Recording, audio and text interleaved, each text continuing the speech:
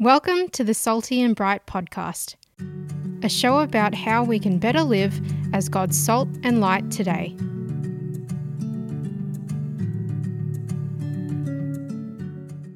Today, I'm excited to have Rosie Atchley joining me on the podcast. I am Rosie Atchley, and I'm still getting used to my last name because I was married just a year ago. Rosie was born and raised by Christian parents in Gympie, southeast Queensland, as the youngest of 4 kids. After completing her undergrad degree in public relations and journalism, Rosie relocated to Canberra to work in the government sector. But in 2017, Rosie moved to Tauranga, New Zealand to become Operations Director of the South Pacific Bible College, or SPBC for short. Rosie is married to Jonathan, a lecturer at SPBC, and together they worship and serve at the Otumotai Church of Christ. Now, I knew Rosie was a deep thinker, but she really brings it up a level in today's conversation about building a firm spiritual foundation. So let's dive right in. So to start off our conversation, Rosie, about the theme of building a firm spiritual foundation, I was wondering if you could share a bit about your story of how you came to Christ and how you came to know his church as well. Sure. For me, my introduction to Christ was growing up in a Christian home. So my parents, early in their marriage, I would guess that they would be nominal Christians. So they had a nominal faith in God, but whether that permeated through their whole life, perhaps not. But that changed when they lost their first child, my eldest brother, to sudden infant death syndrome. And that experience just really compelled them to seek answers about the big questions of life. You know, what happens when you die? Where do we come from? Where are we going? So they went on a journey to try and answer that. And we're having conversations and studies with different people and different churches, which ultimately led them to becoming members at the Gympie Church of Christ. And I think what stood out to them in their early experience was when they had questions, those questions were answered from Scripture. There was a big emphasis on, well, great question, what does Scripture say about that? So, fast track a few years, and I was born on a Monday and I was in church on the Sunday. So that was my very earliest beginnings in coming to know Christ. We were a small church in Gympie with just kind of 2 main families, my own family and one other main bigger family, also 4 kids who incidentally were my cousins. So and then, you know, there were some other singles and couples and some who came and went. So in some ways we were a little bit isolated as a small congregation, but we had relationships with some of the larger churches nearby in Brisbane and Toowoomba. We had the Harding students. They would come through on campaigns. They did that a couple of years in a row when I was, I'm going to guess, late primary school. So we were a small group, but also we were part of this big family of God throughout Australia and the world. That congregation gave me a great respect for God's word and its authority and its trustworthiness. And I think that as a concept has really stuck with me throughout my Christian life. In terms of when I kind of came out from under, you know, I'm a child of Christian parents, but when did I build my own relationship with Christ? I was pretty young. I was actually one of the kids who escaped that pressure. I think some kids in Christian families get to a certain age, maybe they're late teens, and there's a bit of like, so any time now. I got the jump on all of that, 11 years old, no one was asking me. And so I never felt like, did I make this decision for anyone else? I knew it was a decision for me. But I was very immature in my faith. And I think that's natural. I have no shame about that because we're talking about an 11-year-old. I do remember thinking around that time, like, I've got it. You know, I've arrived. I know what I need to do to be saved. I know what you're supposed to do in Sunday worship. I know the fruit of the Spirit and how to live your life. So here I am. No further growth necessary.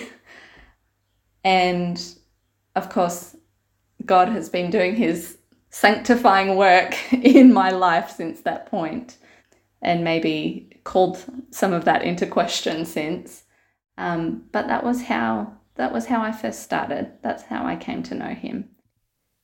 I think you did a great job, Rosie, of kind of summing up your whole story. But one thing I did want to ask more about was what you said of being an 11-year-old who decided to get baptized. And I was wondering what kind of made you see yourself as immature, looking back at your 11-year-old self. Was it because you didn't see the need for growth, or what exactly was it? I think it comes with the territory. I think that sometimes we see immaturity as inherently negative, but sometimes it is age appropriate and it is a place we have to pass through. We have just planted out a veggie garden, and sometimes when you read blogs about how to care for your plants, you will hear about an immature plant before it matures or before it produces fruit. And no one judges that plant. Everyone recognizes that you start as a seedling and you grow. The goal is that you will become a tomato plant covered in red, juicy fruit, but it has to go through being a seedling and flowering first before the fruit ever appears. So I see it more as you can't leap to maturity, and God is gracious with us on the journey. I think that's really interesting. I think I was maybe a bit in the middle because I got baptized when I was 17, but I didn't really feel pressured. Well, there were always those people at church who would nudge you a bit and say, when's it going to happen? Or are you thinking about being baptized, or that kind of thing? And I think I'm thankful I didn't get baptized because of that pressure. It was really just kind of a spontaneous thing because I just came home one day and was sitting on the couch with my mum and just told her that I wanted to be baptized. So I was also wanting to ask Rosie whether there was anything in particular that led you to make that decision when you were 11. Was it kind of a series of things or one particular event? Not a particular event. I'm trying to cast my mind back, and I don't know if I can even remember clearly. I remember talking to Mum and saying, I'm thinking about getting baptized. She wasn't rushing me, and she wasn't saying, no, you're too young. She just was like, okay, well, thanks for sharing. And yeah, it wasn't long afterwards that I said, all right, I want to. A little bit similar to you. There's no reason not to. I believe everything that you've been teaching me at church and let's do it. I think another question I wanted to ask you, Rosie, is because you grew up in a Christian home and like you were saying, your parents started out as maybe not being firmly rooted in their faith, but then that all changed. How did you actually go about building your own personal foundation, even as an 11-year-old? I don't know, is my honest answer. What I do know is that there was a moment in my life or a season in my life where suddenly I was confronted a little bit more by my independence as a Christian. I was baptized at 11. I lived in my parents' home until I was 18, and then I moved to university. And I deliberately went to a university that was geographically close to a church that I knew well. and I share housed with some Christian girlfriends who actually were from the same hometown. Then when I finished uni, I moved to Canberra, and I had met one family from Canberra once ever. So there weren't pre-established connections and relationships with that congregation per se. I was in a share house not with any Christians. I was in a very secular workplace, and I had this anonymity as far as the church went. Like, if I didn't show up, no one would have missed me, at least when I arrived.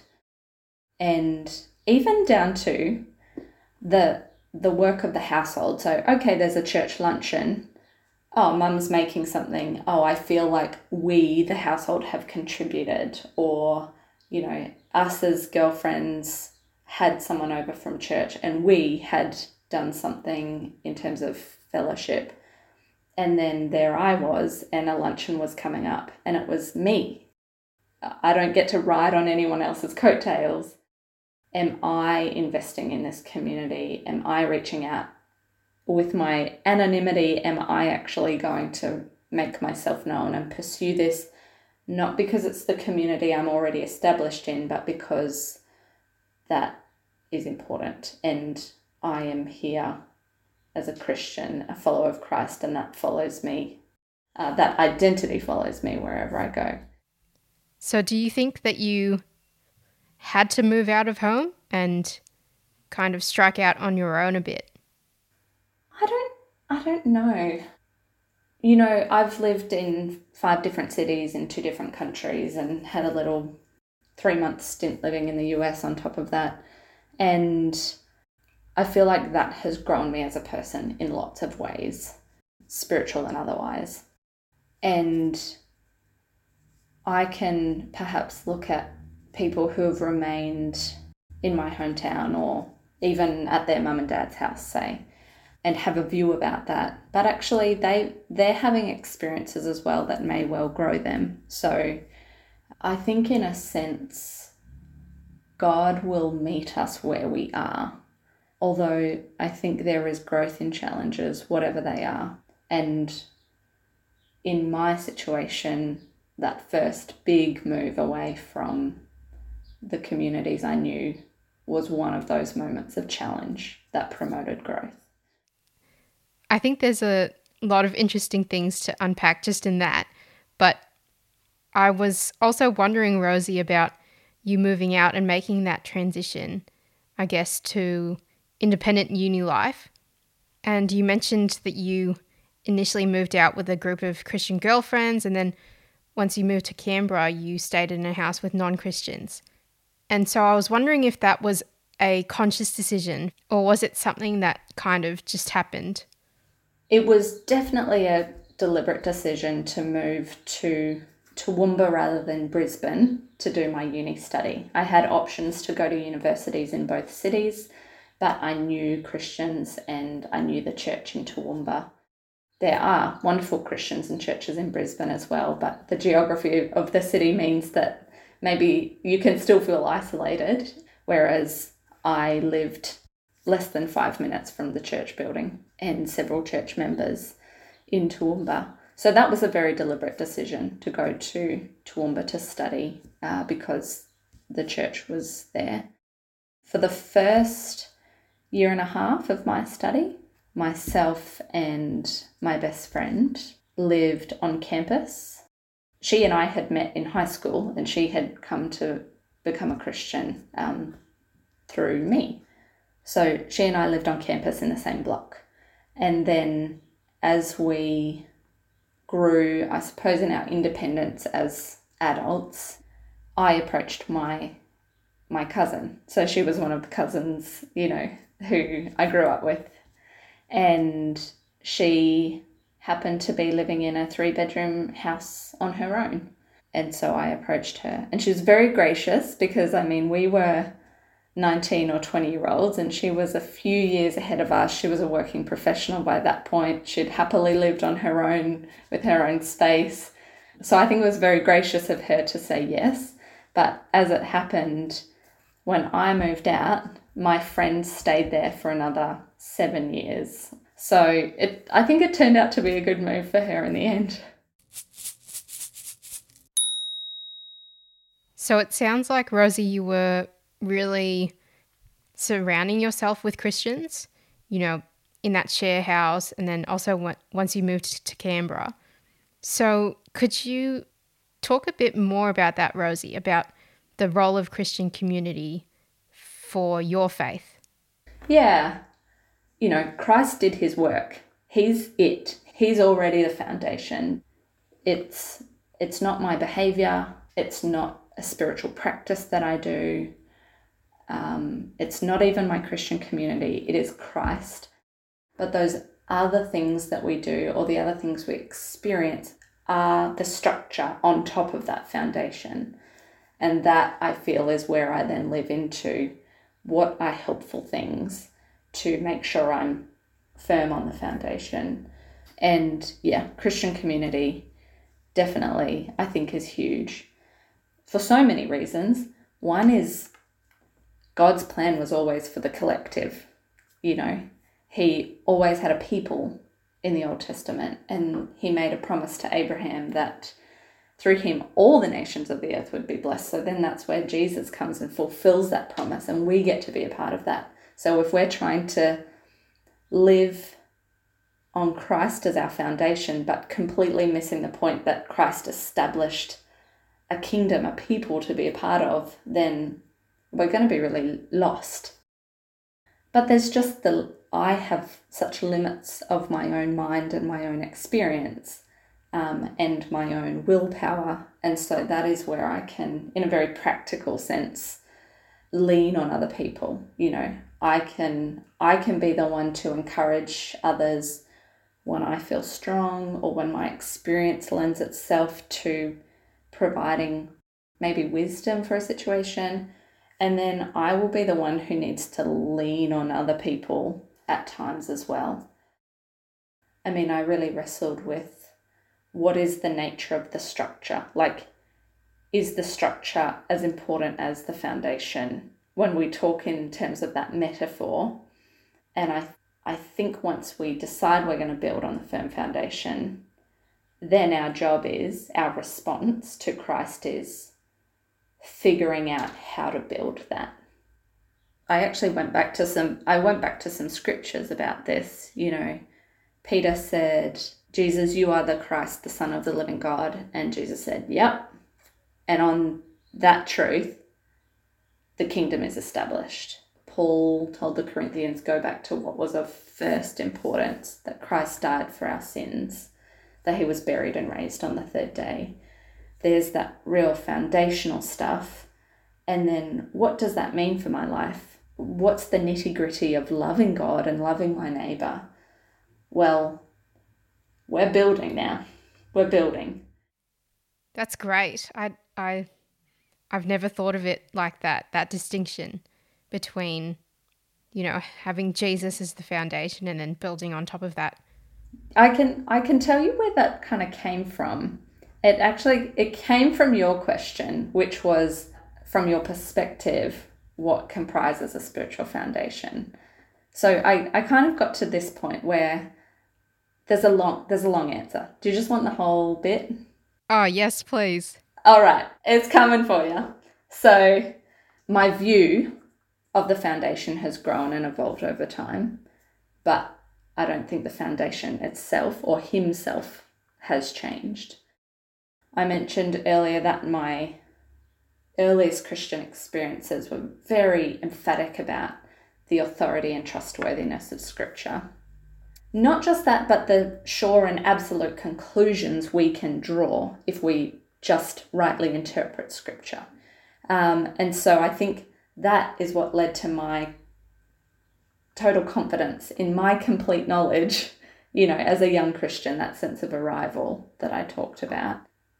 And so my concept of foundation at that time probably was a correct set of beliefs about God drawn from a correct reading of Scripture. So then as time goes on, and I go to maybe some different congregations or start moving outside of that smaller Christian environment, I start to encounter different viewpoints. And that was very confronting because two people can look at scripture, both sincere, both intelligent, both genuinely willing to submit to God, and ultimately reach different conclusions. That just blew my certainty out of the water. What is my foundation? What is certain? I was doing a bit of everything, crying and praying and reading, and I had Psalm 119 in front of me, and it says, "Teach me, Lord, to follow your laws, and I will follow them to the end. Give me your understanding, and I'll keep your law." And I felt like my understanding had just gone. So you can imagine how unsettling that was for my faith when I thought the foundation was just all the right conclusions and maintain. And I guess where I got to was a realization that if I'm expecting to grow and mature in my faith and understanding in the future, I have to concede that I actually haven't arrived. Ephesians 4 talks about, growing up to the whole measure of the fullness of Christ. And I don't know about you, but I'm not there. So that growing and maturing has to happen, which means I don't have it all. That doesn't mean shying away from drawing conclusions and living confidently into those, but I have learned to regard those with a bit more humility and to hold them less tightly and to be willing to re-examine those things. And it did require a re-look at my foundation. Yeah, it got big. I tell you, when I started looking at your questions, I was like, this is huge, Faith. Well, I'm glad. But on a more serious note, Rosie, what struck me about what you said was that contrast between having a shaky foundation or something shaky as your foundation and then, realizing that Jesus is the only real firm foundation. I think in my Christian walk, it's definitely been a constant challenge. I'm either making my academic results or my ability to get a job or something like that my foundation. And so I think what you said really resonates with me because I can see it in my own life. And I think they're good things. Like, in my experience, when I've seen people maybe turn away from God, I have thought about their foundation in a sense, even if I've not always used that metaphor or that terminology. But, I see perhaps that they've been hurt by other Christians, or I see people whose life purportedly is still that of a Christian, and yet for all their Bible knowledge, I'm not seeing the fruit of the Spirit present in their lives. And it made me realize that those good things, if they get out of whack, can make that structure pretty wonky. So relationships with people in the church, I've already said how I value that community. But if someone treats me bad, Christ still died for me. And that terrible experience with a church that some people have had, I pray that I will, never be in that situation, but that if I were, I could separate those things and remember that my foundation is not how well Christians treat me, but what Christ has done. I think that we just need to make sure that we're not letting good things become the thing upon which our life and faith is built.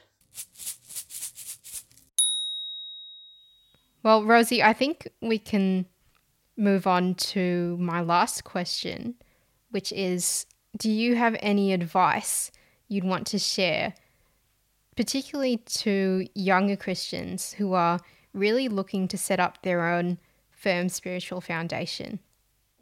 By the way, you got me, because I was like, But, I'm surrounded with I see them as spiritual giants. As you know, I work at a Bible college, so my colleagues they've all got degrees in theology and have been studying and teaching and living their life in Christ for years and years. So I was like, I am the younger Christian almost always. But I remembered I've actually been a Christian for 22 years, so maybe I've got something to say. Don't do the maths. That's an aside. I think my encouragement would be the same as what I said before. You actually can't build your own spiritual foundation. Christ has done it. So instead, cultivate that humility in your life that is responding to what Christ has already done, and choose him as your foundation. I think from a practical standpoint, it's what I said before about just being a little bit cautious of the good things.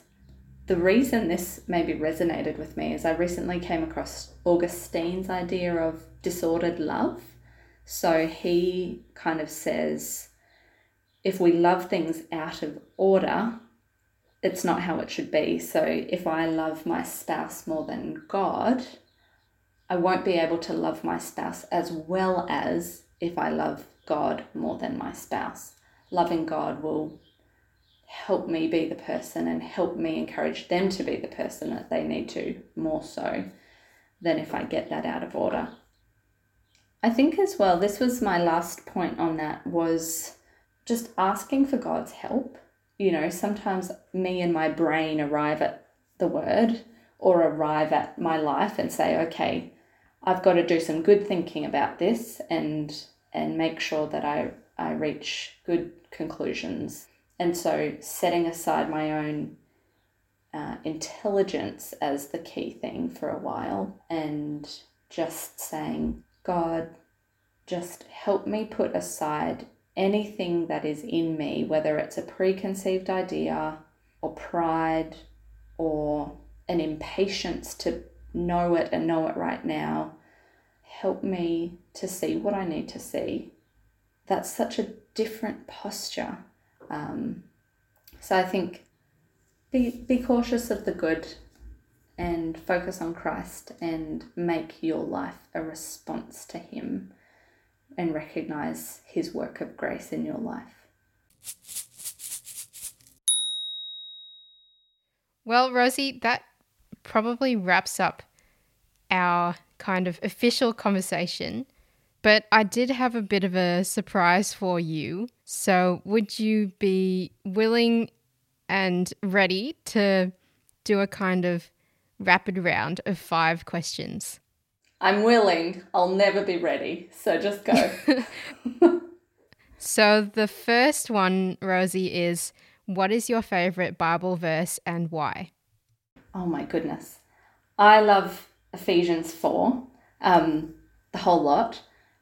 Because it's just this picture of Christ's victory march after he conquered death. And then it tells us some really practical things about what that means in our church setup and in the whole vision of being built up in unity, in a perfect knowledge, in maturity. Might not even have got that right as I quoted it, but just very big and inspiring ideas, but very practical as well. So the second question is, who is your Bible hero and why? I mean, straight away, the Apostle Paul comes to mind. I mean, there is a man who let Jesus just transform his life and turn it around, and then who lived that out no matter the cost.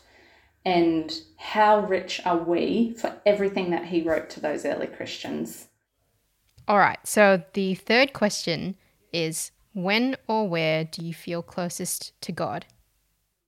Nature is definitely a big one. I mean, it's very easy for me to be able to see his might and his power in the things that he created.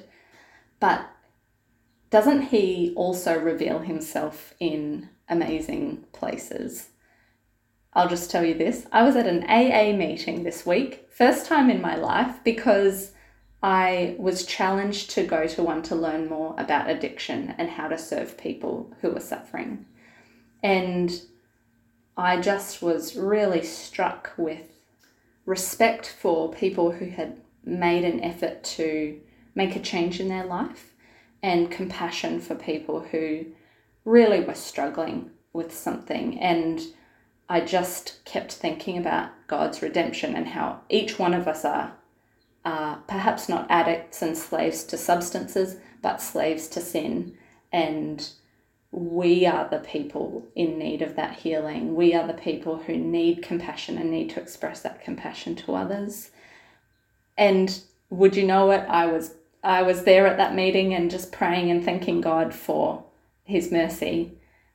So expect to be surprised by God. So the fourth question, Rosie, is what is an ordinary moment that fills you with gratitude? I like being at home with my husband and my cat. Usually John might be on the computer playing a game and I'll curl up on the couch either with a book or with the TV on. Our little cat will jump up on the couch with me, and it's peaceful and it's a blessing. So final question is, what is one lesson that you think God is still trying to teach you? Generosity and his provision has been a big one, a big theme in my life for the last few years, and being an outpouring of his love and his resources. Trusting that, when he brings you to a challenge, he will also be with you and give you what you need to work through that.